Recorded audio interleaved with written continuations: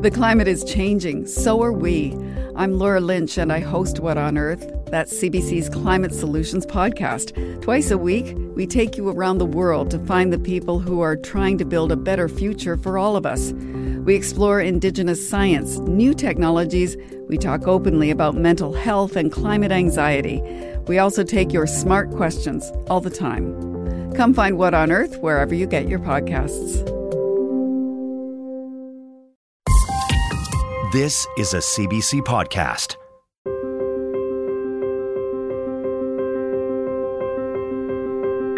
Hi, I'm Pia Chattopadhyay. Welcome to the Sunday Magazine podcast, featuring the stories we first brought you Sunday, October the 22nd on CBC Radio.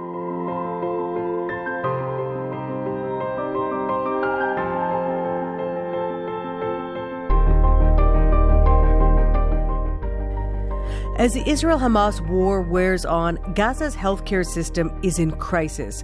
First up today, we'll take stock of how the situation is affecting patients, staff, infrastructure, and equipment. After that, Zadie Smith's new novel is chock full of conspiracy theories, a populist icon, and irrational politics. Sound familiar? The acclaimed author will connect the dots between her historical fiction and our own upside-down world. An Israeli and a Palestinian who've lost family members in conflict will offer their perspectives on the profound grief gripping their communities today. And later on, Martin Scorsese's Killers of the Flower Moon has hit the big screen, and I'll speak with the author of the book behind it and the Osage Nation chief who consulted on the film. That all starts right now on the Sunday Magazine podcast.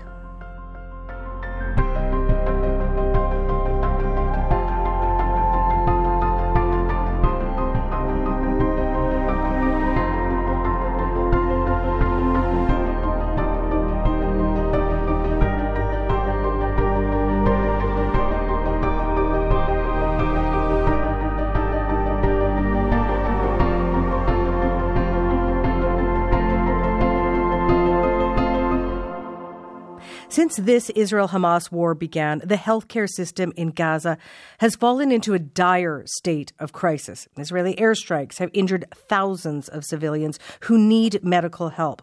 That's in addition to the regular healthcare people need, from women delivering babies to people needing care for ailments and diseases. And the World Health Organization says 4 hospitals in the northern part of Gaza had to be evacuated and are no longer operational. This is all posing severe challenges to medical professionals trying to help patients.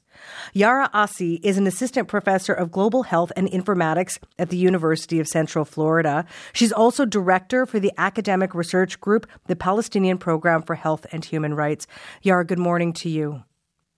Good morning. Thank you for having me. Thanks for being with us. You're originally from the West Bank. You have colleagues in Gaza, as well as students who you have taught who are now working there. What are you hearing about how they describe the state of the healthcare system inside Gaza right now? Yeah, I mean, you used the word crisis earlier, and I think we have even passed that point. Every update is more and more harrowing, and that's when the updates come, because as we know, electricity and internet has been intermittent, and the updates are less common at this point. But the reports we're hearing from physicians, paramedics, medical students are of beyond catastrophic, beyond description. I mean, we're having surgeons perform surgeries without anesthetics. We're having surgeons use vinegar as antiseptic because they've run out of materials. And now the corner stores have run out of vinegar. We are seeing really a healthcare system on its knees. And despite that, more than 2 weeks in, all these healthcare workers who themselves, we must remember, are terrified for their lives, trying to keep it together and offer the best care that they can under these impossible conditions. So as I just mentioned, over the weekend, we're looking at about 37 trucks of aid getting in. Just for context, before this war, usually about 400 trucks or so are entering Gaza each day, according to the UN's World Food Program. So these 37 trucks carrying everything from water to medical supplies, what difference might that make at this stage of the war in terms of healthcare? Well, you're absolutely right in that even before this current extremely tight siege, Gaza was under blockade. And so even then, the number of trucks was limited, but it was in the hundreds. There would be at least 100 trucks of just fuel.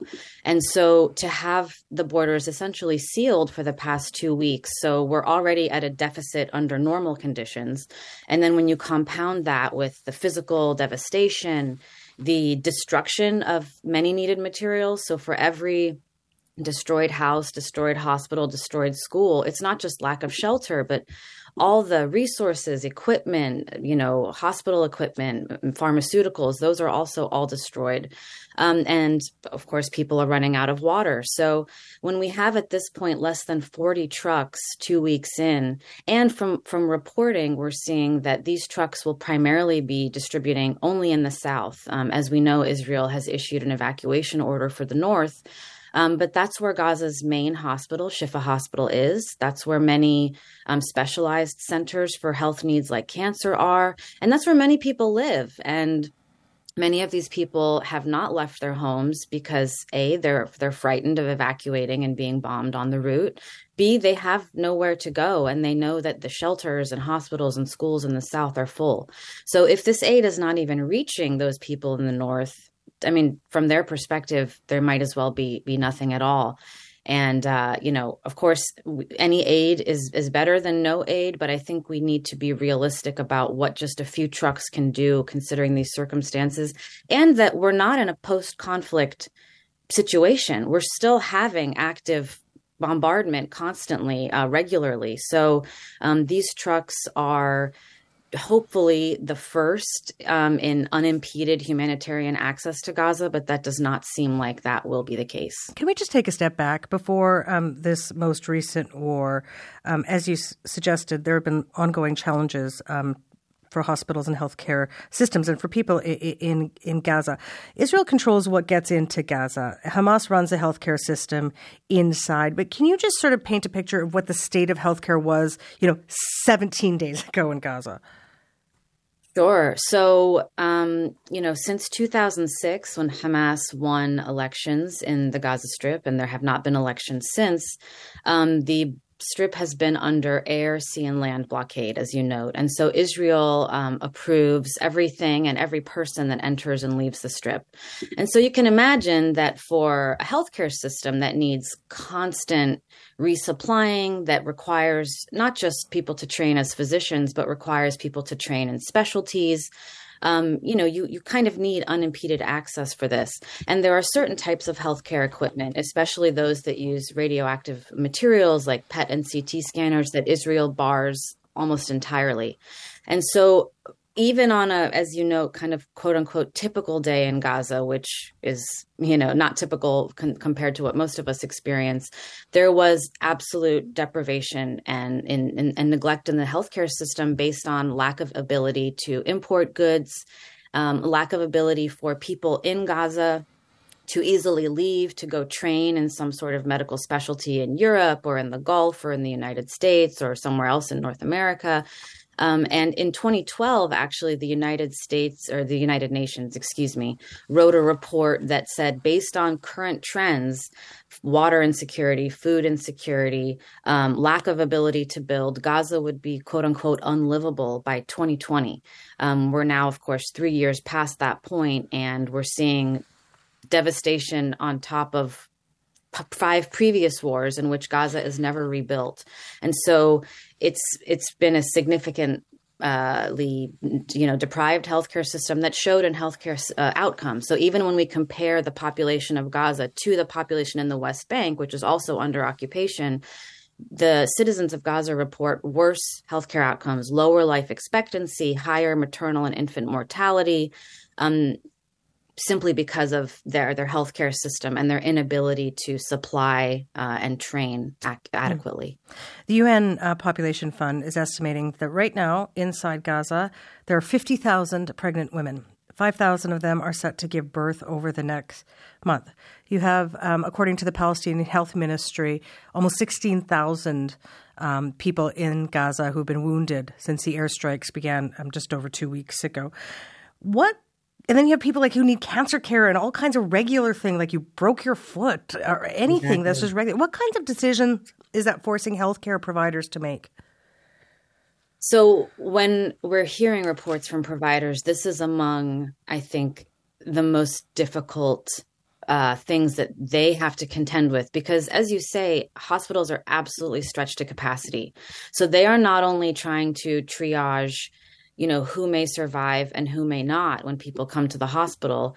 They are, trying to sometimes save between two cases that could be savable. And so doctors are having to make incredibly difficult decisions on who is able to actually get seen at the hospital. If, as you say, you're one of these pregnant women, if you're one of the 9,000 people in Gaza with cancer, if you, get COVID or get the flu, which, we're entering the winter and communicable and infectious diseases are going to spread because of lack of water. Physicians have almost zero capacity to deal with anything aside from trauma cases that they feel they may be successful with. And so all other healthcare functions, for the most part, have been paused, stopped, or simply cannot happen because they've run out of the medications. Their equipment has been destroyed or is otherwise being used. So there is a lot of extremely tough decisions being made by physicians and paramedics in Gaza because they're trying to save as many lives as possible with an increasingly dwindling supply. It may seem very early to be talking about what a recovery of a healthcare system might look at, but we have a bit of a roadmap from past wars in Gaza. So after the violence stops, how has the recovery process played out? How does the healthcare system get back on its feet? This is a really interesting question at this point, because we have already seen in the past 2 days a level of physical destruction that we have not yet seen. Something like 40% of houses have been damaged or destroyed. Hospitals have been damaged or destroyed. Utility infrastructure for water, electricity, and of course, the death toll, which is now nearing, I think, something like 5,000 civilians. This surpasses even the previous most deadly war in 2014, which was a 51-day war. We've already surpassed everything, all indicators from that incident. So while we have some experience with what some rebuilding of Gaza looks like, usually when there's a ceasefire, international actors will, especially, from Qatar and the Gulf states especially, they will pledge millions, if not billions of dollars to rebuild Gaza. Of course, not all money that's pledged is actually dispersed, and that's a whole other issue. But this time feels different because the Israeli government, and specifically Prime Minister Benjamin Netanyahu, has promised a long and difficult war. We have not even seen a ground invasion yet, which Israel has suggested they are ramping up for any day now or any moment now. And so we know that things are still going to get worse. And if this, aid is still blocked, things are going to deteriorate very quickly. We're going to start seeing outbreaks of infectious disease, cholera, dysentery. We're going to start seeing people suffering from malnutrition and from dehydration. The amount of cement and sheer materials that would be needed to rebuild even part of the infrastructure is unparalleled, unprecedented. And every piece of equipment, everything that enters Gaza has to go through weeks and months of permitting. We've also seen some indications from the Israeli government that there will be some changes in the territory to Gaza. So they've talked about a buffer zone on the top, or in seizing parts of the land, making the land smaller afterwards. So we don't even know what Gaza geographically may look like after this. And so it's incredibly difficult at this stage to have any sense for what there will be to rebuild and who will be left. We don't know yet if other countries will take refugees from Gaza, if refugees from Gaza even want to leave. So I think we're really in unprecedented territory, even when it comes to Gaza, which in just the past over a decade, we've had 5 wars. kind of tend to see some trend lines in recovery efforts and calling for ceasefires. And all of that is really different this round. So it remains to be seen. Let me ask you this. Israel has expressed concern about Hamas seizing aid that enters Gaza. So this would include things for hospitals. It's a concern that U.S. President Joe Biden underscored in his address this past Thursday night. What do you think needs to happen to make sure aid actually reaches the people who need it, the civilians, the people who are most affected by this current healthcare crisis?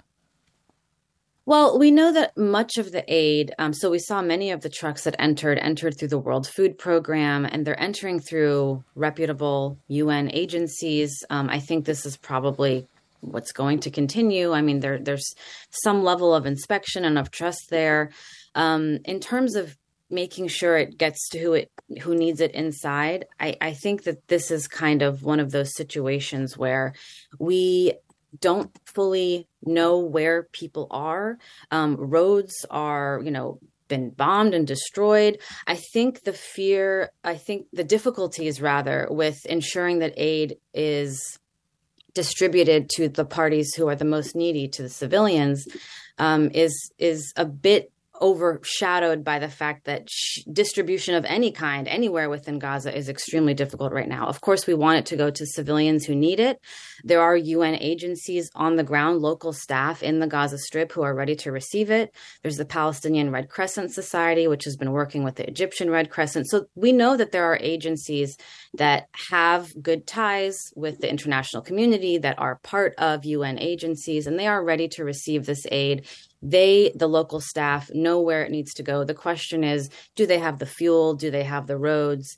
Do they have the physical safety to ensure that that aid gets there? You're a public health expert. You've written a book. It's an upcoming book. It's called How War Kills. And in this book, you argue that the health effects of war go beyond the immediate impacts we might think of, explosions, gunfire, injuries from violence, but that war is also carried out through quote unquote structural violence. Can you expand on what you mean by that, and specifically within the context of the Gaza Strip?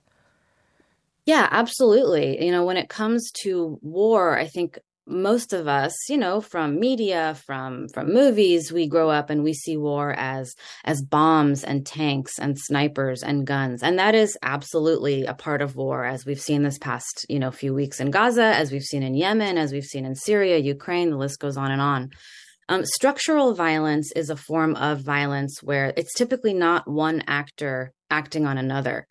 So some have called poverty a form of structural violence. I have written in my work that the medical permit system that limits who in Gaza can leave for medical care, the permits issued by Israel, are a form of structural violence. Siege and blockade are structural violence. Holding food and medicine and water and electricity from a civilian population, half of whom are children, are structural violence. People will die from these effects, and yet there is not a gun or a tank involved. Mm. And I also think, structural violence can come in the form of militarism, where for those of us in countries that aren't at war, where we feel relatively safe physically, because of the national security priorities, we are also funneling money into wars overseas, while our health domestically is also suffering as well. And that is a form of structural violence as well. We're only, just over 2 weeks into this war, and the Israeli Prime Minister has promised a long and difficult one. So much violence, so much injury and death has happened in the past 2+ weeks. From where you sit, what needs to happen now to make sure civilians get the critical health care that they need? This is a great question, and I'm going to echo here the World Health Organization, the United Nations Development Program, the Population Fund, UNICEF, and the World Food Program, who have called for an immediate humanitarian ceasefire. They require immediate and unrestricted humanitarian access throughout Gaza. We need to reinstate water and electricity into the Gaza Strip. We need to engage with the principles of international humanitarian law that protects civilians and does not allow for disproportionate response.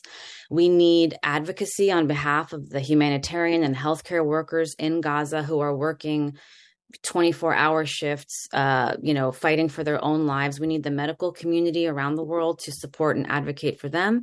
And we need, first and foremost, this ceasefire. And then, there has not been a military solution to this in the past. It's unclear why that would be different now. Yara, I appreciate your perspective on this morning. Thank you very much. Thank you for having me.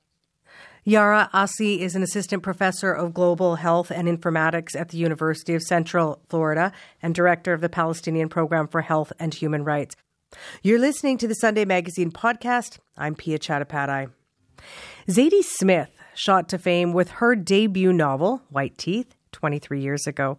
That book was set in her North London neighbourhood of Willesden, and it introduced us all to a writer who bridges humour and rich, complicated characters to explore themes of identity, belonging, and lack thereof. Those themes have pervaded much of Zadie's writing that has followed, including in her latest novel, which is called The Fraud. It returns to Willesden. This time, though, it's in the 19th century and a real-life trial that raises many questions about truth and fiction. And I spoke with Zadie Smith about her new book and more a few weeks ago. This story of The Fraud involves a man who claims to be the rightful heir to a grand estate, his staunch defender, who's a black man who was enslaved in Jamaica, and an abolitionist woman who plays housekeeper to her novelist cousin. But at the center of all this is that real trial that took place. Tell me more about that trial itself. Everything in the book is true. And so this part is the craziest part, but it is also completely true.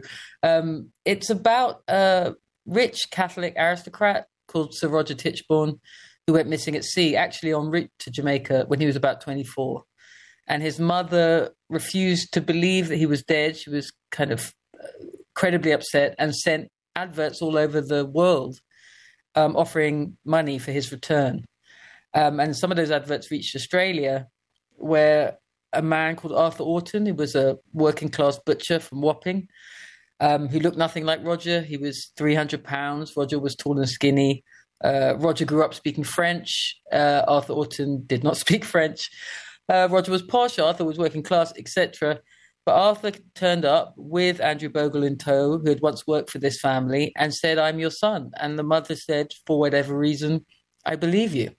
And then promptly died, setting off a very long court case.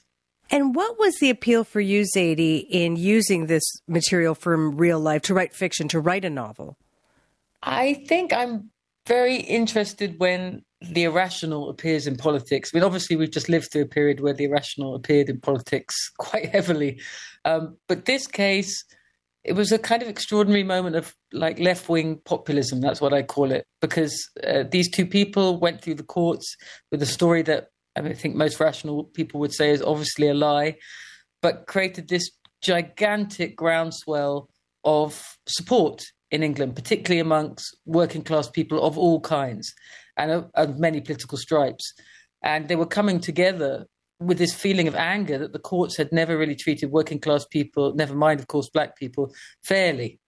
And that these two men, with their obvious lie, had come to, get justice with a lie. That's the best way I can put it. Get what they deserve, but with something that was obviously fake. And the people loved it and created a 2-year court case out of it. And so one of the themes in social issues was that of England's place in the global slave trade and its relationship to Jamaica, who was colonized by the British. Right. Give me the context a little bit more than what I just said there.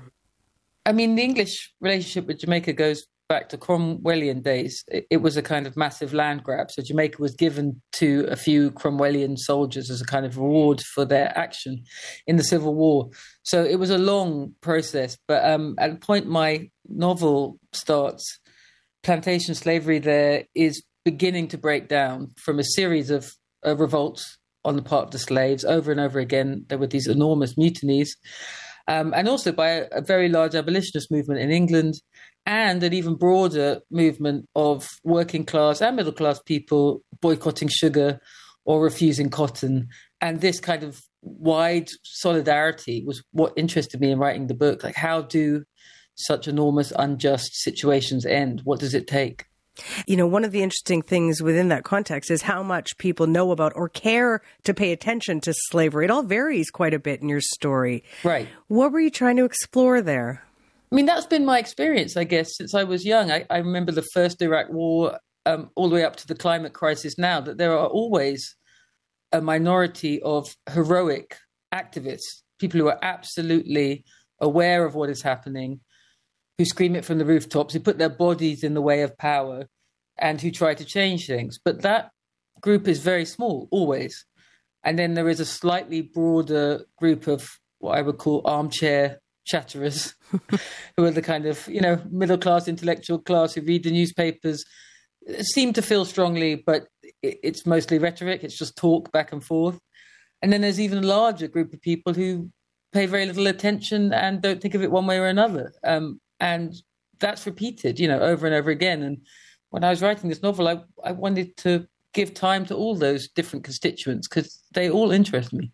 And this book, of course, is personal to you and your family as well, Zadie. Your mom's from Jamaica. Your father was from England. But I understand before you wrote this, like so many of us, you didn't know as much about slavery in Jamaica, say, as compared to slavery in the United States. What did it say to you, like to yourself, that you didn't know much about this history? You weren't taught this as a child. I feel a great sadness about it now, but I think it's a double loss. You don't only lose the history of slavery, which is fascinating apart from anything else. You also lose this tradition of working class activism opposing it, which I think is perhaps even more to the point if we're talking about silences in English schools, that one of the fears, I think, was always about teaching a politics that might actually function. So it's a kind of double loss. But I also maybe take issue with the idea of it being personal. Of course, at a sentimental level, these are my people and this is my mother's country. But I think I object to the idea that this is not everybody's business. I would consider the Holocaust my business. I would consider the exploitations in Liberia by Americans my business. It's all my business. It's human business, particularly when it involves oppression on this scale. Yeah, you've talked about this before, and that's a fair point you're making there, and separating the personal from the private, right? The personal and private life from the task of writing. Why is that so important to you? How do you see that? Like you've said this many times, and you write this way, and you've made this deliberate choice. How do you do that, and why do you do that? Because the struggles in front of us are too large. So solidarity is essential. I need to be able to make analogies and partnerships across all kinds of divides. And I think that's part of the problem, maybe for younger people, is that we have this kind of weak, apolitical idea of the human or humanism, that it's some kind of liberal, wishy-washy nothing. But what we're against are global oppressions. And when you're dealing with things like AI or environmental collapse, you really do need a picture of the human, a collective picture of the human, which doesn't mean you have to erase differences between people. I'm perfectly aware of the difference between you and me, or me and my husband, or me and my children, or me and the stranger across the street. But I have to believe that it's possible to make pragmatic and useful political alliances with people. You're listening to The Sunday Magazine, and I'm speaking with Zadie Smith about her new novel. It's called The Fraud. Zadie, as you talked about just off the top, many of these characters, this story, The Fraud, these people were real. The story is real. The case at the center of it happened. You said one thing that you particularly have enjoyed in writing this is the idea that fiction is a place where two things can be true at the same time. Explain that more to me. I mean, that seems true of the real world too, right? There are many truths at the same time, depending on perspectives. Yeah. I mean, in the case of the Tichborne claimant, two things are being stated at once, right? So a working class man is claiming to be an aristocrat, and his defense is, and the people's defense is, you never give people like us a fair turn in the courts. But people like us means working class people. So if he's working class, he can't be Sir Roger Tichborne. That logic, will drive a rational person mad. But I think we saw something similar in Trump's case, right? He was there for the people. He was on their side. Supposedly, he was a billionaire working class man in their mind, white collar billionaire. I mean, it doesn't make any sense. But I think it's important when you're dealing with like mass movements to realize that not all politics is rational. I guess that's the best way to put it, that desire is a big part of politics. And when we're thinking about those kind of middle class, intellectual, political commentators in their armchairs, that's one thing they consistently get wrong, that it's not always rational. And that particularly when people suffer injustice over a long period, as they did in the courts in England in the 1800s, their response to that may not be rational. But what they're asking for is absolutely rational, justice. And so when you think of those echoes, and today you mentioned Trump, and, in this book, there are conspiracy theories abounding. Is the point being made is that this has happened throughout history, not that Trump or someone else like him is sort of this anomaly, which is sometimes put out there? No, I think people like Trump utilize the tools of fiction. They always have. The other example in my mind a lot was OJ, who was a similar kind of contradictory figure, a white black man, basically, economically and personally. And those kind of impossible paradoxes have an attraction, I think, to the public. They break through this kind of binary red-blue politics, and they do something different. And so they can be very dangerous sometimes. That kind of irrationality can be dangerous in the body politic. And when I was reading about the Tichborne case, quite often, I like to think of myself quite rational. It was hard to understand why so many people would put so much time and energy into this man, creating political movements and whole newspapers and dedicating their lives and sending so much money to him. But the longer I looked at it, I thought they did, in fact, achieve something. They did in some way transform the British courts. They forced the British to look at these courts and see how irrational they were, how unjust they were, how badly the lawyers performed. So it did create a change. And it also maybe dramatized something about Britain, because the people involved in that court case are one previously enslaved man, one working class white man from the underclass, and lawyer was an Irishman from Cork who was struck off from the bar because he behaved so outrageously throughout the case. But in a way, this case staged for England its colonial situation, right? These are the three people we don't want to think about. The black man, the working classes, and the Irish. That was the whole problem. So the court case put it in front of them, made the British look at the situation they had created. And one might argue those are still the characters of modern life. Right. I mean, our relation, the British relation with those three parties is transformed. Of course, there are no more slaves. And now we have such a thing as the Commons, which the Victorians created. We have schools, we have hospitals, we have public parks, we have places where working people can exist. And that is part of the legacy of the Victorian period. And Ireland is no longer caught in an absolute civil war. But none of those three situations are absolutely perfected. No, it's still a long way to go. And you've talked about this in other interviews as well, Zadie, about that don't read this, don't understand this, that the passage of time necessarily equates progress. It does in some areas and it doesn't in others. I mean, I really did feel when I was writing this book and also living in what is basically a Victorian neighborhood, I stopped thinking of Victorians as backward oppressors who knew nothing. And I started thinking, thank you for my park. Thank you for my kids' school. Thank you for the hospital that my brother rushed to with an eye infection recently from the 1830s. And realizing that my present government is about as likely to build new hospitals and new schools and new parks for working people as fly to the moon, So there are areas in which the Victorians had more progressive ideas about the commons, about the public, than the present Tory government could imagine.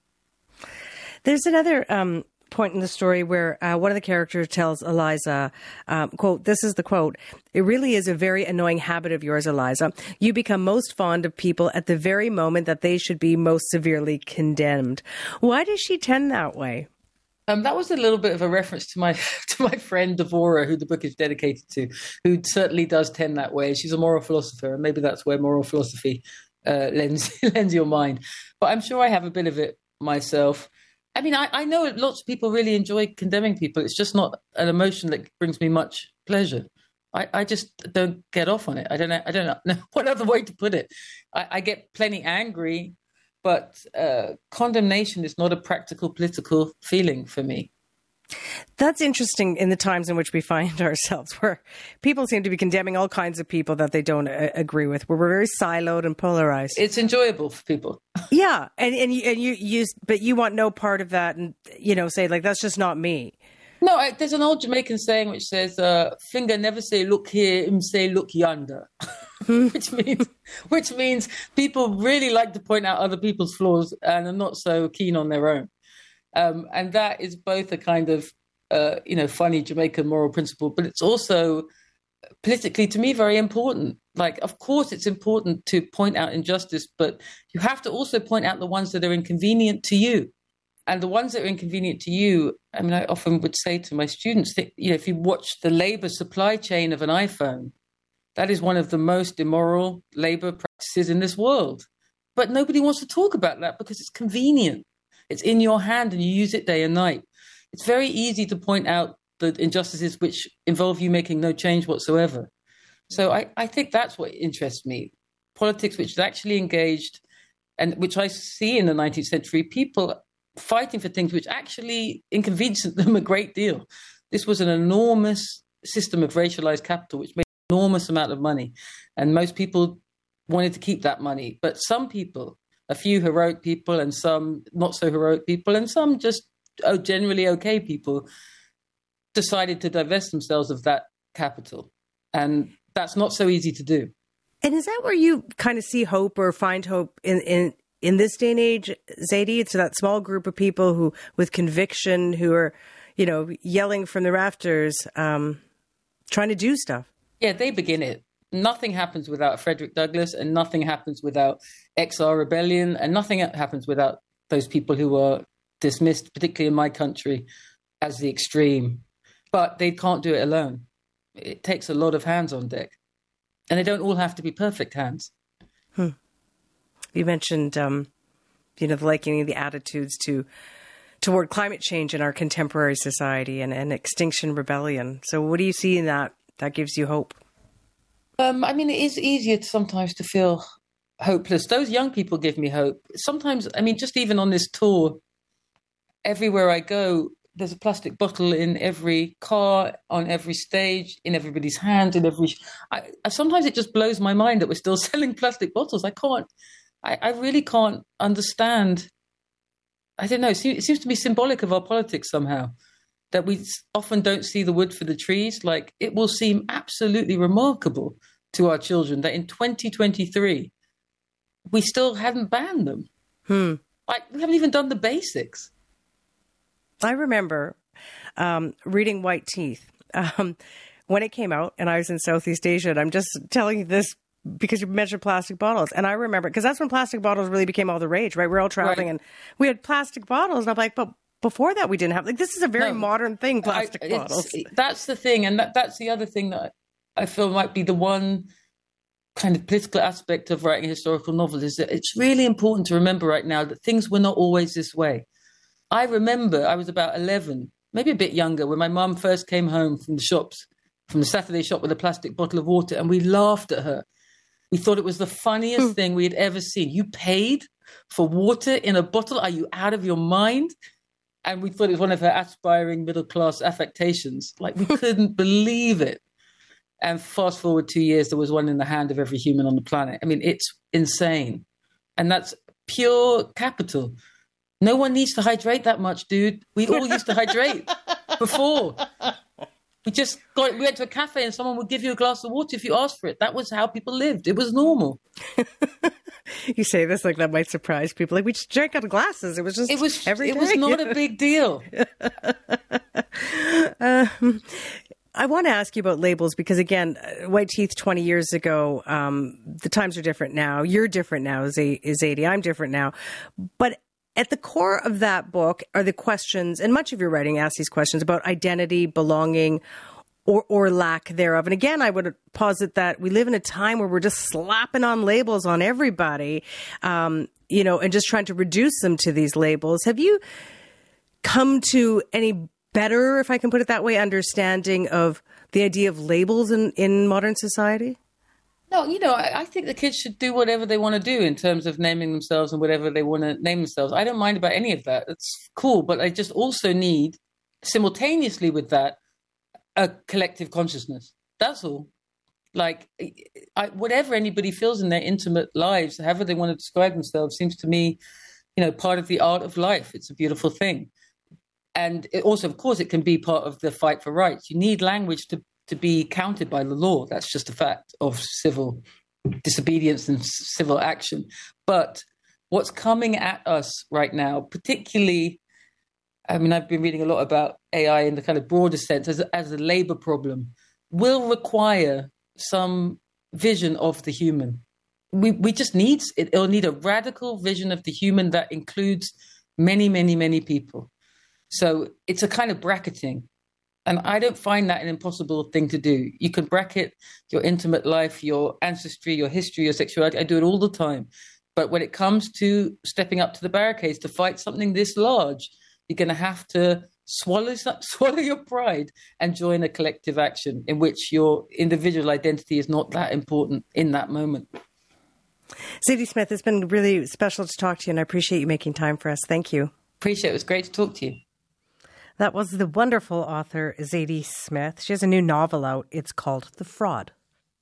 I'm Pia Chattopadhyay, and you're listening to the Sunday Magazine podcast.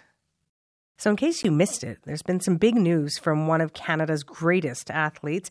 Christine Sinclair announced she will retire from international play in soccer at the end of this year. And the Team Canada captain from Burnaby, BC, exits the world stage with just a gobsmacking record. She is the global all-time leading scorer, men or women, with 190 international goals. She's played in 6 World Cups. She's been named Athlete and Female Athlete of the Year by Canadian sports journalists, voted Canada Soccer Player of the Year 14 times. That's done by coaches in the media. And she's earned 1 gold and 2 bronze medals at the Olympics for Canada. I was lucky enough to speak with Christine Sinclair last year when she put out her memoir about her influence on the game of soccer and what her life might look like after hanging up her cleats. We'll see if it all happens, but here's what she hinted at. I don't have to tell you, the popularity of soccer in Canada has exploded. It's bigger than hockey for people who might doubt the explosion in soccer. And again, I know you're quite humble, but you and your teammates bear some responsibility in the explosion of soccer because people sign up when they see people like you do wonderful things. And, you know, we talked about the young athletes looking up to you and why you wrote this book, and that was all the motivating factors. What is your hope for the next generation of girls that come into the sport? I mean, the easy answer is that it's in a better place than when I joined the team, that the battles that myself and my teammates are having to fight won't be battles anymore. I'm sure there'll be new ones. I think that's just part of women's sports. I think it will always be a battle. But here in Canada, I want to see a professional league. I think it's unacceptable that we don't have one. I think we're the only country in the top 20 or 25 in the world rankings that doesn't have a professional environment for their women to play in. And I'm concerned for the next generation if it doesn't happen, because I see all these other countries throwing all this support and funding behind professional teams, behind their national teams. And you look at your England's, your Spain's, France, Germany, I worry that we will get passed by if we don't change things. Create that. Yeah. You have so many big milestones, right? The Olympics, the World Cup appearance for you.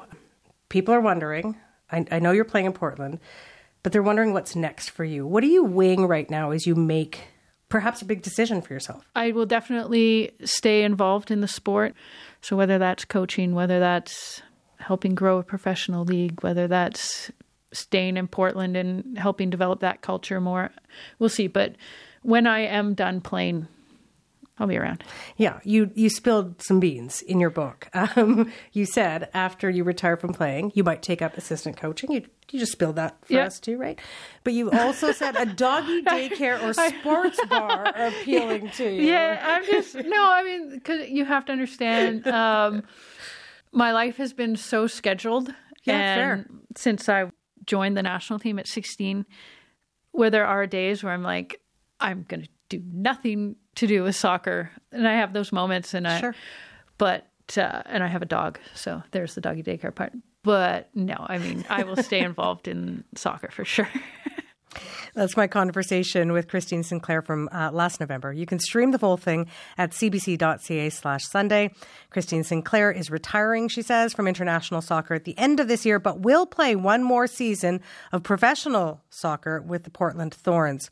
And since we spoke, Christine and others' dreams of a Canadian pro women's league is coming closer to reality. She and her former national teammate, Diana Matheson, are working on launching one in 2025 featuring 8 teams. So far, 3 franchises have been announced: Vancouver, Calgary, and Toronto.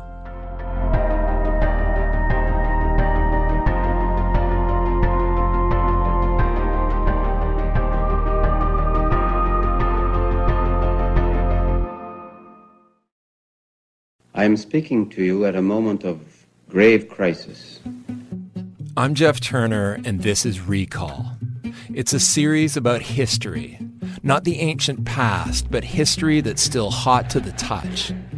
In this first season, I explore a revolutionary political movement that brought a modern democracy to the brink. You can find Recall, How to Start a Revolution on the CBC Listen app or wherever you get your podcasts. In the 16 days since Hamas militants attacked Israel and Israel began retaliating on Gaza, there's been fighting in the West Bank and elsewhere as well. More than 6,000 people have been killed. This Israel-Hamas conflict is the latest in a long series of clashes and wars in the region.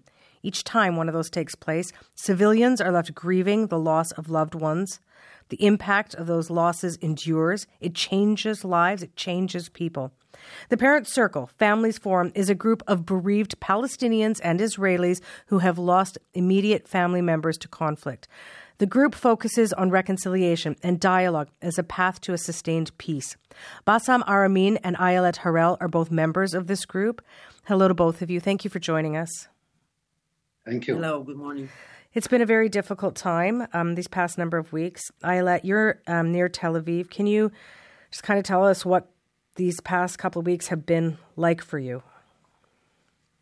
Well, I was hearing a little bit before we went on the other issues you have on your program, and I said to myself, "Wow, I remember that we had a life that was more, a normal sort of life, even though every time here it's not normal." But as all Israeli, I woke up on 6:30 in the morning on the Saturday of the 7th of October to siren. And we ran to the shelter, and I came back and I opened television and said to me, "What happened? What happened? What happened?" We were not like, sometimes there's tension. We know that something will happen, and we were opening television, not believing our eyes. What's been happening? Just like really, we never imagined that such a catastrophe could happen here. Can you tell me, as the days have sort of gone on from that initial attack, sort of what sort of your feelings have been? Like, how are you feeling? What emotions are coming to the surface for you? Well, I must say that I'm very sad. I'm very sad and I'm very afraid. I'm sad for the terrible loss of life and the terrible stories we hear every day on the news. I'm just watching and crying every evening when I see the news and the terrible story. I also see the story about Gaza. I try to watch other international television to see what's happening there, and I'm devastated. And I look what's happening in the West Bank, and I'm so afraid for what the next actions will be. I'm so afraid that a war will start with Lebanon. And there's, I have 3 children. I look at their eyes and I see they're scared and they're sad, and it's really hard. And of course, I'm also worried about our friends, the Palestinian, our friends. Yeah. Yes. I'm sorry for all of that. Bassam, you're in Jericho, which is in the West Bank, not far from Jerusalem. What about for you? What has your life been like these past couple of weeks, and what is sort of surfacing for you? Thank you. In fact, just to say, it's not a conflict between Hamas and Israel. It's a conflict between the Palestinians and Israel, which goes for decades. Now, this time, it's with Hamas. To be honest, we always expect that one day something will blow up. It's not new, but yeah, we were very surprised with the amount of attack. That's right. Unfortunately, people dying, civilians dying, innocent people dying, babies dying. And we are very busy to say who is to blame. Now we need to stop this bloodshed. It's a disaster. People are dying. Always we hear that when someone die, a person, it's a disaster. When thousands of people die, we need to think about it. We need to save those children, those women, those kids who have no safe place for themselves. In fact, if you ask the Palestinians from the other side why, they don't ask why, because this is our daily life.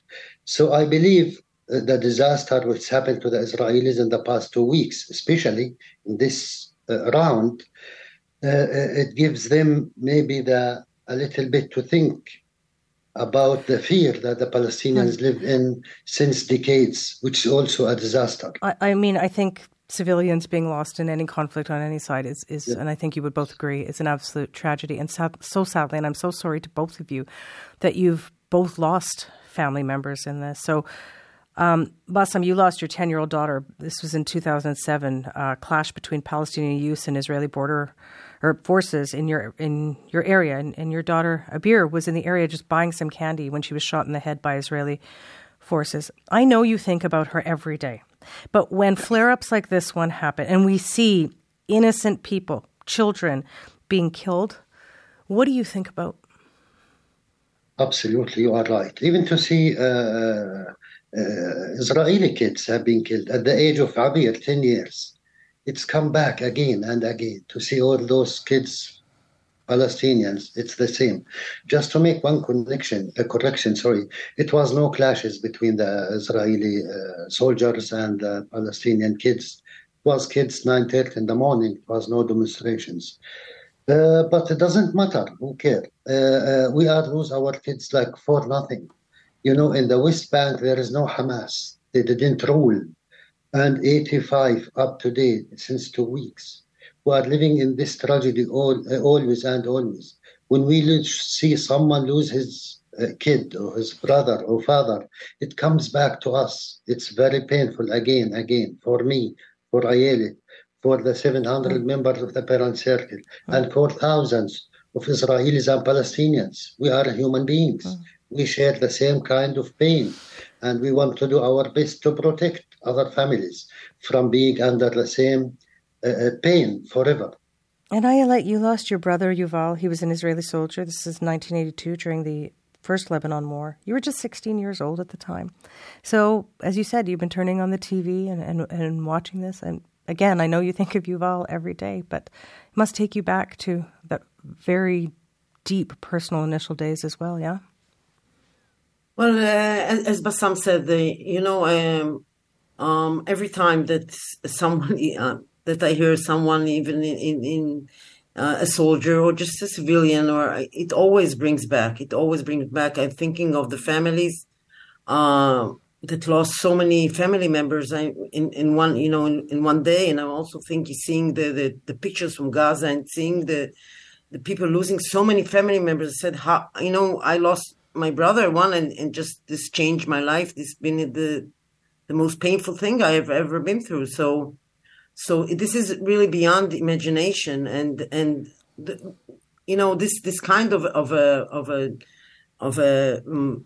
catastrophe makes you think about all your beliefs, because a lot of people, even in Israel, are now they even around me in my family, which always supported my initiatives and my activities, are like now saying, well, you were wrong. What helped? 3 days before on October 4th, I'm also active in an organization of women called Women Wage Peace, and we had a big event in the Dead Sea of hundreds of mothers of Israelis and Palestinians calling for peace. 3 days after, so people telling me, what does that help? And I don't have any other answer. So tell me, believing. Yeah, go ahead. Except believing that. I don't believe that the war will do any good. I don't see how this conflict will, the Palestinians will not vanish. We will not vanish. We must stop this. And I don't know how many more lives now they're telling everything. What will happen now? How many more lives is this conflict will, it's like a big well of so much blood. Let me ask you this, and I want to ask both of you, but Ayelet, there is, as you just said, your friends and family are saying, like, look what's happened. There's so much anger, understandable on all sides of this right now. It is people, it's easy to let anger to override everything else, feelings, perspectives, but you have chosen to do something else. So tell me about how you've channeled your anger into saying, look, we need peace.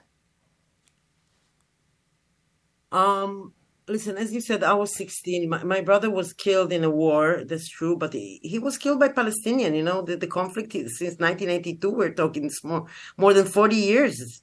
For me, this has been the conflict of throughout the whole of my life. And I always tell in all kind of dialogue meetings, I always tell the story about me. A few weeks after my brother was killed, we went, the army took us to a place my parents wanted to see where he was killed. And we got into Lebanon, and we went to the refugee camp where he was killed by Palestinian armors. It's called En El Khilwe, and it was I never been to a refugee camp. I was a child, and it was all ruined because the Israeli Air Force had ruined the place, and people were living there, and I saw children living in these ruins, and I told myself, they are also paying the price of the conflict of the war. There are no winners at war. So many Israelis want to understand this. I really understand. I think the Palestinians also, they want to win the war, but there are no winners in this war except more pain. The only way to win the war is to stop the war, to stop the bloodshed, to have an agreement. Bassem, your path to this work has been long. As a teen, you were part of a group that threw hand grenades at Israeli soldiers. You served 7 years in jail for that. After your release, you began working on peace initiatives. You changed your journey. This was even before losing your own daughter. Talk to me about that choice, how you redirected yourself toward peace. Like, was there a moment where you said, I want to work towards this? No, in fact, why we are fighting? We are fighting to live in freedom and peace. This is the point. It's not something new. But to be logic, to understand, to look back to the history, always I said that we are not the first and unfortunately not the last conflict on earth. Where is the Romans today? What happened?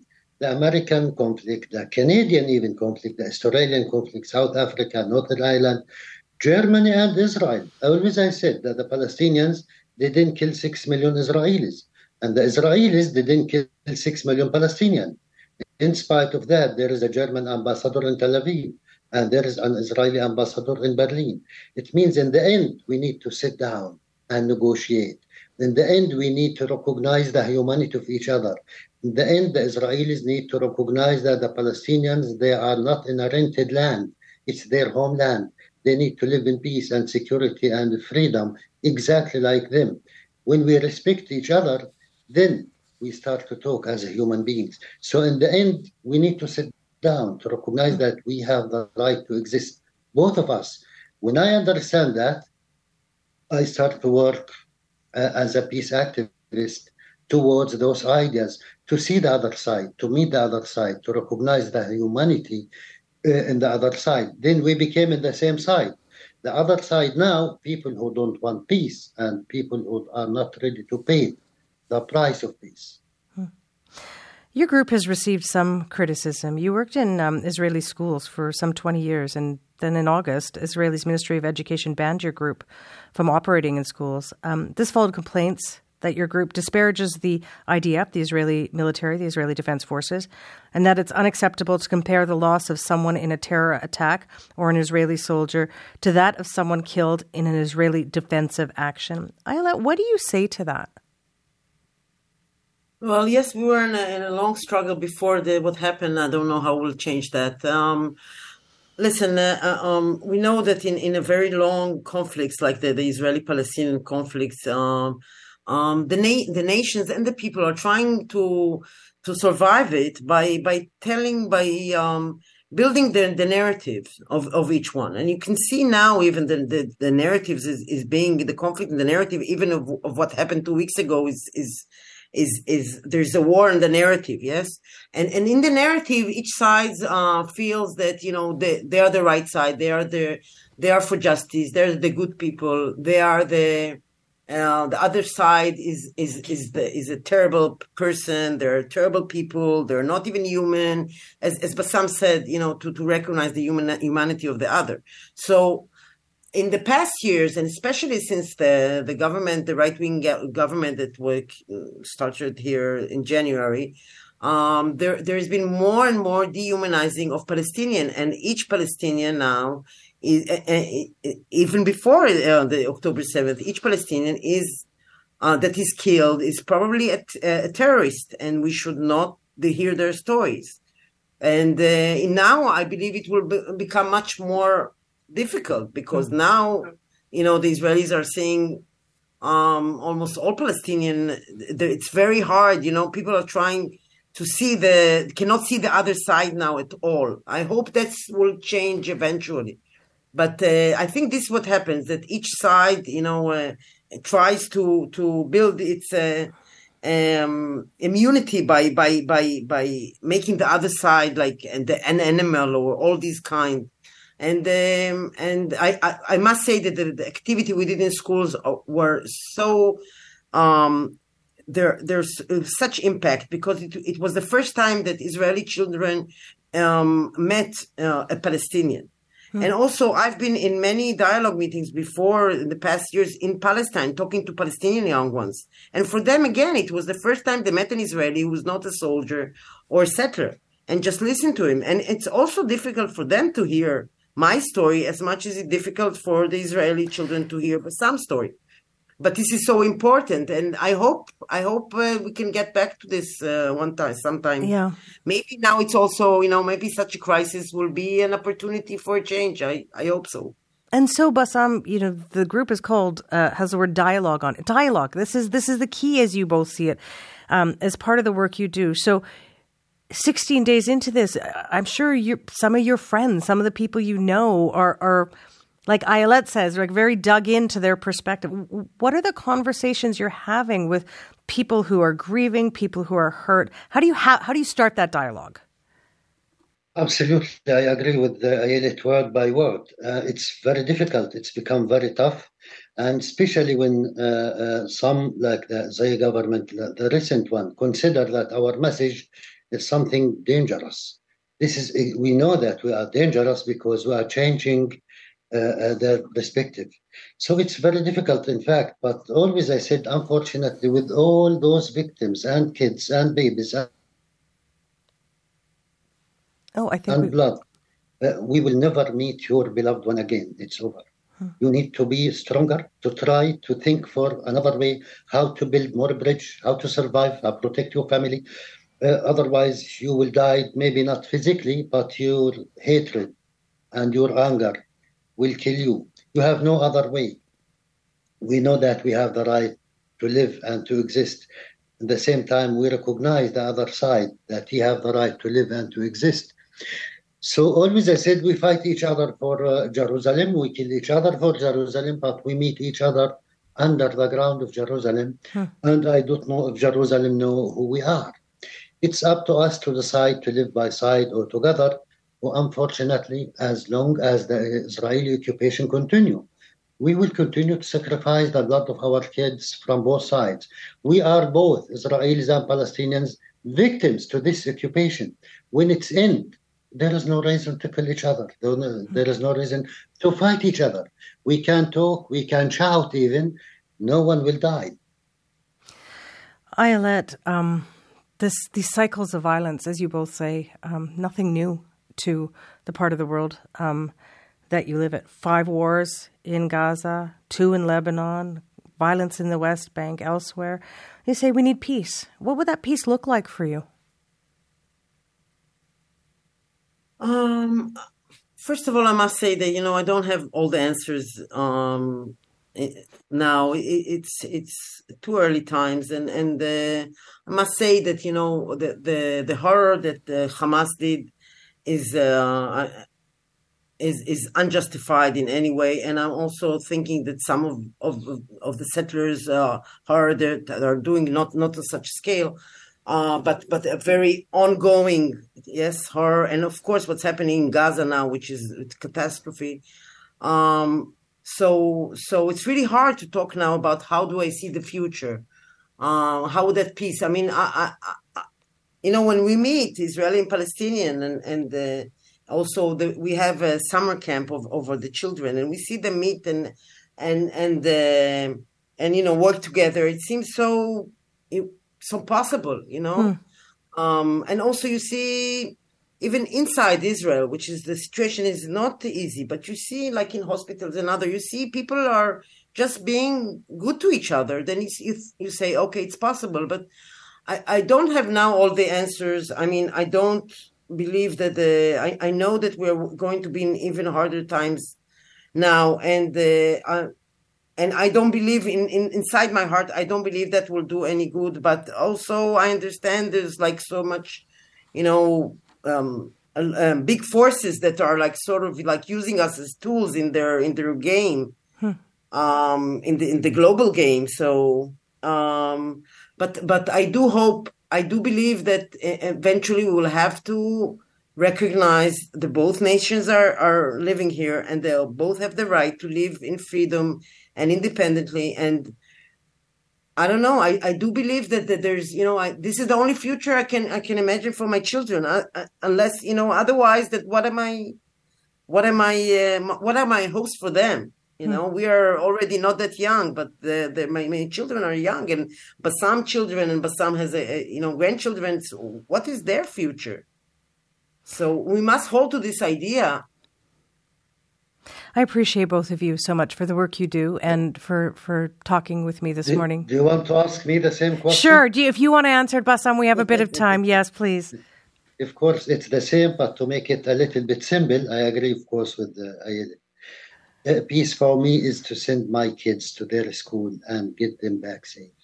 To be in a safe environment, to live in social justice and dignity, even in Halifax or Toronto. Thank you. Well, thank you both. Again, I just so appreciate listening to both of you. I think it gives a lot of people hope of what a future might look like. I know it's difficult times. Thank you so much Thank you for having us. Thank you both. Thank you. Take care. Bye-bye. Ayelet, stay safe. Bye-bye. Thank you. Thank you. Bye-bye. You too, Bassam. Bye-bye. Bassam Aramin and Ayelet Haral are with the group The Parents Circle Families Forum. It's also known as Israeli-Palestinian Bereaved Families for Reconciliation and Peace. This is the Sunday Magazine podcast featuring the stories we first brought you Sunday, October 22nd on CBC Radio. I'm Pia Chattopadhyay. An Indigenous community displaced, only to strike oil. But just when it seems their fortunes were turning, a deeper betrayal. Dozens of members of the Osage Nation in Oklahoma were murdered in the 1920s, and the deaths went ignored by law enforcement for years. It's a true story, one that was turned into a book in 2017, and now it's been made into a Hollywood movie by Martin Scorsese. Killers of the Flower Moon opens in theaters in Canada this weekend. The film is based on journalist David Grand's book by the same name, and David was helped in his research by members of the Osage Nation who had family connections to the deaths, including the current Osage chief, Jeffrey Standing Bear, whose great-grandfather was chief during that time. David and Chief Standing Bear, hello to you. Hello. Thank you. David, let's start by just getting some background here for people who don't know this story. What happened? Yeah, so the Osage have been driven off over centuries off their ancestral lands, more than 100 million acres. And eventually they were confined to a reservation in northeast Oklahoma. Most whites had kind of considered this territory worthless because it was rocky and infertile. And the Osage thought, a chief had stood up and said, our people will be happy there because whites will finally leave us alone. And then it turned out that this land was sitting upon some of the largest reserves of oils than ever discovered in the United States. And each Osage on the tribal roll was given a headright, which was essentially a share in this mineral trust. And gradually, as more oil was tapped, their wealth grew until in the year 1923 alone, they received what will be worth today more than $400 million. And they become among the wealthiest people per capita in the world. And they lived in large houses. They had servants, some of whom were white. And then they began to die under these very mysterious and sinister circumstances. There were poisonings. There were shootings. There was even a bombing. And this period became known as the Osage Reign of Terror. What was being done about the killings as they happened? Because they didn't happen all at once, as you say. Well, many of the Osage were crusading for justice and going to the authorities with what evidence they collected, demanding investigations. And yet, because of deep prejudice at the time, and because there was widespread corruption and complicity in law enforcement, these crimes were ignored.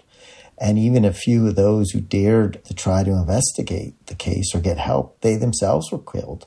There was one man who went to Washington, D.C., whom the Osage had sent to try to get federal authorities to look into these cases. He checked into a boarding house, and he had received a telegram from Oklahoma that said, "Be careful." And he left the boarding house that night, and he was abducted, and his body was found in a culvert the next morning, and he'd been stabbed and beaten to death. And a Washington Post headline said what the Osage had long already knew. It's a conspiracy to kill rich American Indians. Mm-hmm. This was such a tragedy, Chief Standing Bear. It isn't just history for you and many other members of the Osage Nation. How were you taught about the time known as a Reign of Terror when you were growing up? We were not talking about it. The people of my grandparents' generation were in their 20s and 30s, and growing up in that time, we did know that they had fabulous wealth, wonderful cars, servants, even bought biplanes to fly around and have fake dogfights with each other. It was a time of immense wealth and also great tragedy. But we did not talk about it except little hints here and there when you overheard them talking, the elders, to each other. We hear and are learning a lot about in our country, and yours too, about intergenerational trauma. And stories sometimes weren't told because of that trauma. And as the term suggests, it's passed along. How is the trauma of that period still impacting families of the Osage Nation? If I might illustrate this in the fact that of our 25,000 Osage people, about 5,000 or less live in our homeland now, even though this is a place where we said is our final home after being pushed from Missouri through Kansas here. And of that 25,000 people, more than half do not even live in the state of Oklahoma. And this exodus to this place needs to be replaced with an exodus of return, which is why we're working so hard here to build food sustainability, cultural sustainability, and to rebuild our language that took such a hit, not only in the 1920s with all the social disruptions, but prior to this, in the 19th century, those federal policies of the United States government were often marked by brutality. So we are recovering again, and I think this time we must say we need to educate ourselves. We need to take care of each other to make sure this doesn't happen again. You know, when I was doing the research, I interviewed people like the chief and many descendants of people who had suffered from that period. And one of the people I interviewed was a descendant of Molly Burkhart, who is the center of my book and featured in the film, whose family is being systematically targeted. Her name was Margie. And when you talk to people like Margie and you talk to others and the chief, you know, when they tell you these stories and this history, I mean, Margie always said to me, you know, I didn't get to grow up with cousins because so many of her ancestors, her aunts or great aunts, were killed. And you realize that this is really living history. And I think it's important to understand that we are not talking about that long ago. We're really talking about recent history. We're talking about a century ago. And so this history still reverberates to this day. But I also think it's important to underscore, and the chief really made this point, and which is that history doesn't stop.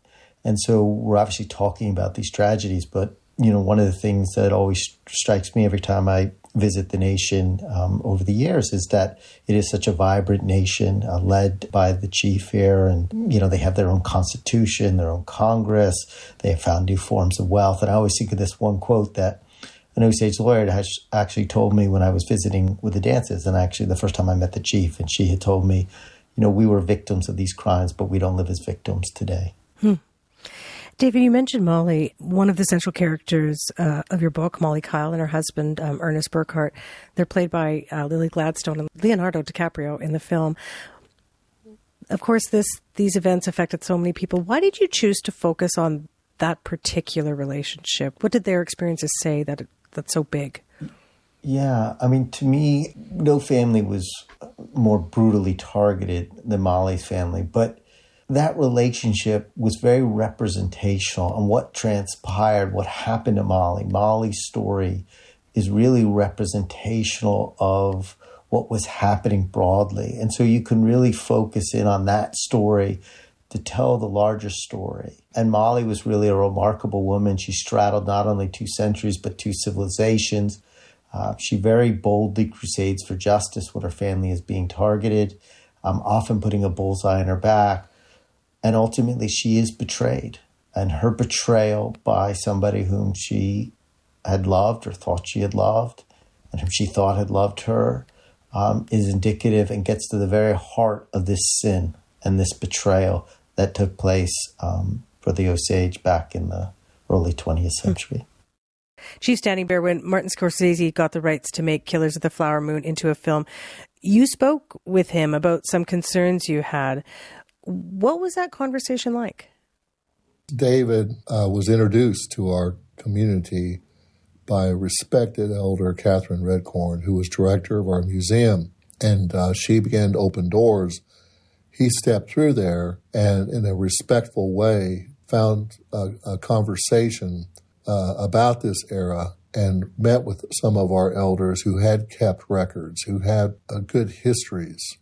And my role really did not come into significant action until I met Marty Scorsese. And he came in and said, we are going to film here among the Osage, which he had known was our big concern at the time. But as soon as he said that with such conviction, I immediately offered him access to all of our language people, all of our people who are familiar with our traditional clothes and so on. And then I assigned my chief advisor, John Williams, to be with Marty Scorsese as close as possible. He ended up having a chair, a director's chair, on set and set during the filming. And it's important that John's contribution be recognized because he has all the credentials. He was the traditional drum keeper of the Gray Horse ceremonial drum. And then at the time of the movie, he was senior advisor to the Gray Horse ceremonies. So he also was a man who we relied upon for guidance, especially during this movie. He has since passed. He did see the first screening of the movie, thank goodness. And that's how that developed. It was through our people working with the team of Marty Scorsese. And it was not just one event, it was a process. This might sound like an obvious question, but why was that so important? Well, we have been stereotyped, and it's being told our story by others besides us. And in this movie, I can tell you, and in the book, it took a deep cooperation with the Osage people to, as David will tell you, to write the book and to produce this movie. Our people were, as Marty says, not only in front of the camera as extras and others in the set and the ceremonies, etc., but we were behind the camera. Our younger people especially were able to work with world-class professionals in the film industry. And so, David, when you were writing this book, you had to grapple with these things too, right? You're not Indigenous. You're also not from Oklahoma. So how did you reckon with that? This, movies of the past, books of the past, these kind of tropes, the Pocahontases, the Dances with the Wolves that have sort of veered into white savior territory. How did you reckon with that as you were writing? Yeah, I mean, whenever you, as a reporter and as a historian, by the very nature of what you do, you are an outsider. I don't write memoirs. I don't write about myself. And that involves always moral complications. And in a case like this, when you're writing about a deeply traumatic history, a history in which white perpetrated crimes against members of the Osage Nation. White settlers did. You just have to be so conscious always of that. And then the way I approached it was just to try to be as transparent as possible, to express why I was there and to ask questions. And as Chief described, I got to know, I would stay there for weeks and weeks and months each year. And I worked on it for more than half a decade. And over time, I just got to know, especially a lot of the Osage elders, and each one would then introduce me to another elder, and they would share with me their story. And as a reporter and as a historian, what you're doing is you are documenting and recording. And that is really what I tried to do. And then as I did, to make sure I went over that documentation, that I got it right, and to check those facts. And as the chief also said, the book would not exist. I mean, it is a record of many, many oral histories and also documents and records that were entrusted with me. And my only hope when you do something like this is that you both earn the trust and you reward that trust with the final outcome. I'm Pia Chattopadhyay. This is the Sunday Magazine, and I'm speaking with author David Gran and Osage Nation Chief Jeffrey Standing Bear about Killers of the Flower Moon. David's the author of the book by that name, and now it's been turned into a film by Martin Scorsese that tells the real story of death and betrayal in an Oklahoma Indigenous community. There will be many reviews of this film. There already have been some. Christopher Cote, an Osage language consultant, saw it, and he, quote, he had mixed feelings about it. He told The Hollywood Reporter that even though he believes Marty Scorsese did a great job representing the Osage people, he was conflicted about the sympathetic depiction of Ernest Burkhart, who's the white man responsible for some of the murders. Chief Standing Bear, what do you make of that criticism? These are complex and complicated stories, but what do you make of that? Well, Chris is a great talent, and he was deeply involved with the language preparation. When I first met Robert De Niro, he goes, "Do you know my language coach, Chris Cote?" And I go, yes, I do. But Chris is, I think, expressing what many of our younger people are correctly expressing is the story itself. Is something we haven't really, my generation, haven't really shared, talked about for a lot of reasons. We weren't there. We heard stories of our elders, and I can assure you, I'm married to an Osage. My children are Osage. Grandchildren are Osage.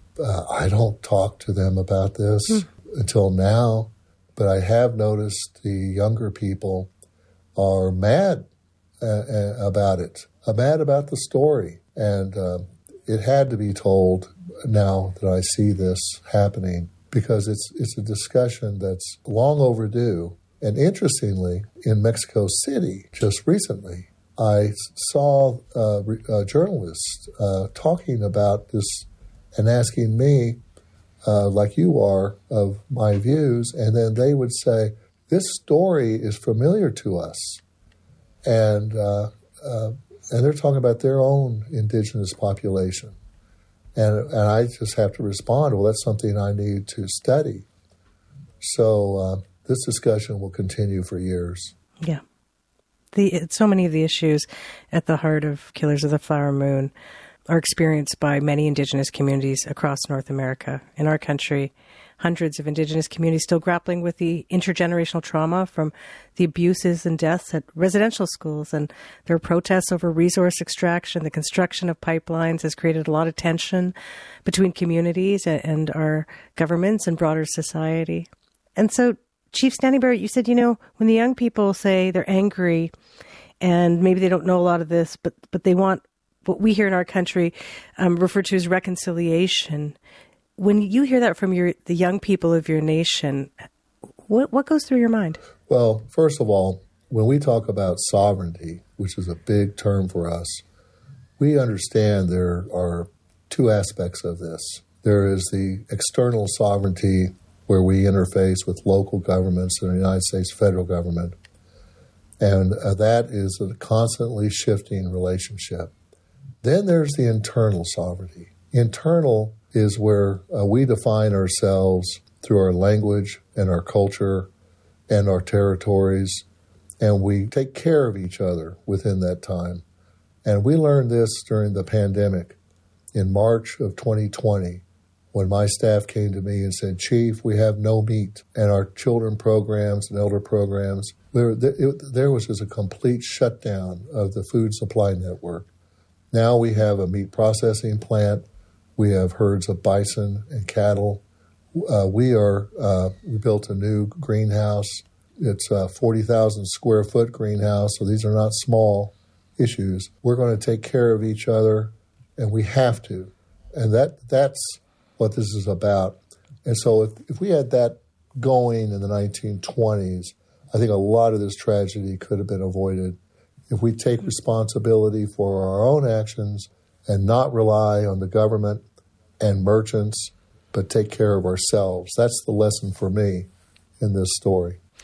David, as part of the efforts at reconciliation, education is such a big component of that. And your book comes into play because, of course, as you well know, some Oklahoma teachers are concerned that a law passed in the state in 2021 regulating classroom discussion of race and gender could bar them from putting your book and this history in front of kids. Killers of the Flower Moon may not be on the curriculum. What does that say to you about the political landscape when teachers are fearful that they could face repercussions for assigning your book, teaching American students about their history, their collective history? Yeah, I mean, one of the tragedies about this history early on was that it was initially distorted and then erased from curriculums. I mean, outside the Osage Nation, this wasn't taught, it wasn't learned. And now we are at this really pivotal moment when there is this opportunity, as the chief said, to really begin these conversations, to learn about our history. And yet, there is this law passed in Oklahoma, is written in this very vague way that has led some teachers to fear that they can't talk about this history or the Tulsa Race Massacre because they might lose their accreditation or their licenses. And I think that would just be a terrible mistake because the truth is history shapes us no matter what. But if we ignore it, it festers, it distorts us, it creates grievances. And so the trick for us is to harness history and take from it and learn from it, both the stirring and the triumphant, but also the cautionary and the truth. And that's how we learn how to be the kind of people and nation we want to be. And so I think it's essential that this history be taught. I can't see why it shouldn't be. But I'd be really curious to hear the chief's thoughts on this. In our small way, we have been building our own private school system. And there, the Osage language is primary as much as we can. And our traditions and culture are honored in ways we could not do in a public system. But that is our solution. And it's expensive, yes. And getting teachers is hard, especially in rural areas. But that is a way we believe we can continue a free and open discussion. You cannot keep important information secret forever. And the good things will last and continue, and there will be a record somewhere. Although lots may be lost. I was just, like I said, in Mexico City, I could not help but think about how much of their tribal historic record was lost, but there was so much kept. And that's how we do. There are sayings of our elders. Be good to one another, they say. Follow the drum. Put respect first. All these sayings are the sayings of the ancient ones. And we keep those important lessons close to us. We may have lost so much, but we keep what we can. David, you spent years researching, working on this book, poring over those historical documents, interviewing families. But at some point, you put the book out into the world and you stepped away from it, or at least, from the writing of it and putting it out there. How has, though, this all changed you, or has it? I think that when I worked on the book for all those years, I really wasn't sure if people would read it. I didn't really know if it was the kind of history that, people would be willing to read. And so I have been struck that people have received it and have read it. But the thing that was most important to me when I wrote that book was to address my own ignorance. I mean, and that's really how I go about life. I'm always just trying to address my own ignorance. And that's why I go from one project to another. And I was just shocked by that I didn't know anything about this. And so when I worked on the story, I did that and hopefully tried to address, the ignorance outside the Osage Nation. And now that there is a film, I think the real change is that this conversation now has a chance to grow. And Chief had said it will go on for years and years. And I think that's how history grows. History to me is always a living organism. It is a dynamic process. It is not static. It is not defined in one book. It is not defined in a movie, no matter how great that movie it is. It grows through conversation, through new voices, through conversations like we're having now. Many other conversations that will hopefully take place, new records that will be found, new stories that will be heard. And to me, that is I'm hopeful that will be the real change. At the end of the book, there's a quote about the Osage Nation that really struck with me, and especially kind of in these messy times in our world. And the quote reads, as you both will well know, today our hearts are divided between two worlds. We are strong and courageous, learning to walk in these two worlds, hanging on to the threads of our culture and traditions.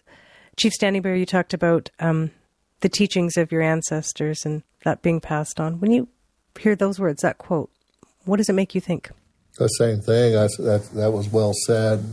Our people really must turn to higher authority, like we all should, for guidance.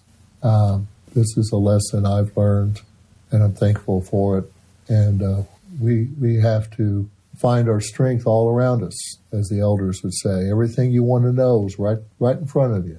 And we call it Wanach Edali, the Holy Spirit. And I'm not trying to be religious to everybody, but they always talk about that power, those old folks.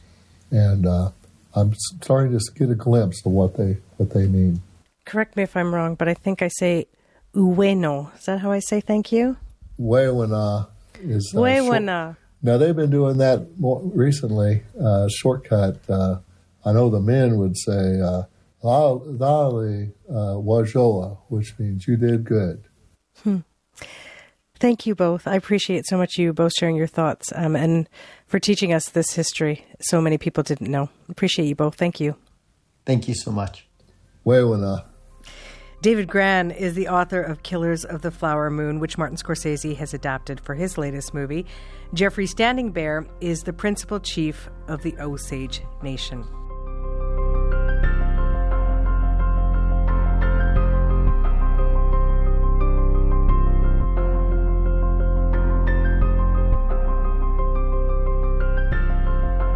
And with that, we come to the end of another round of the Sunday Magazine podcast.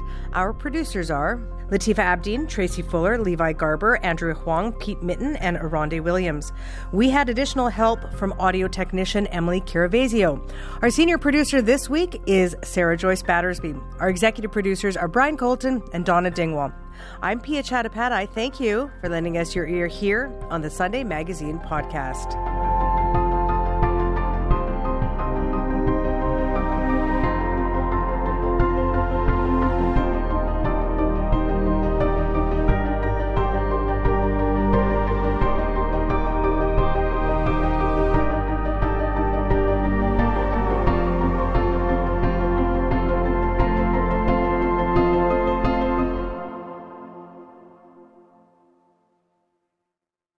For more CBC podcasts, go to cbc.ca/podcasts.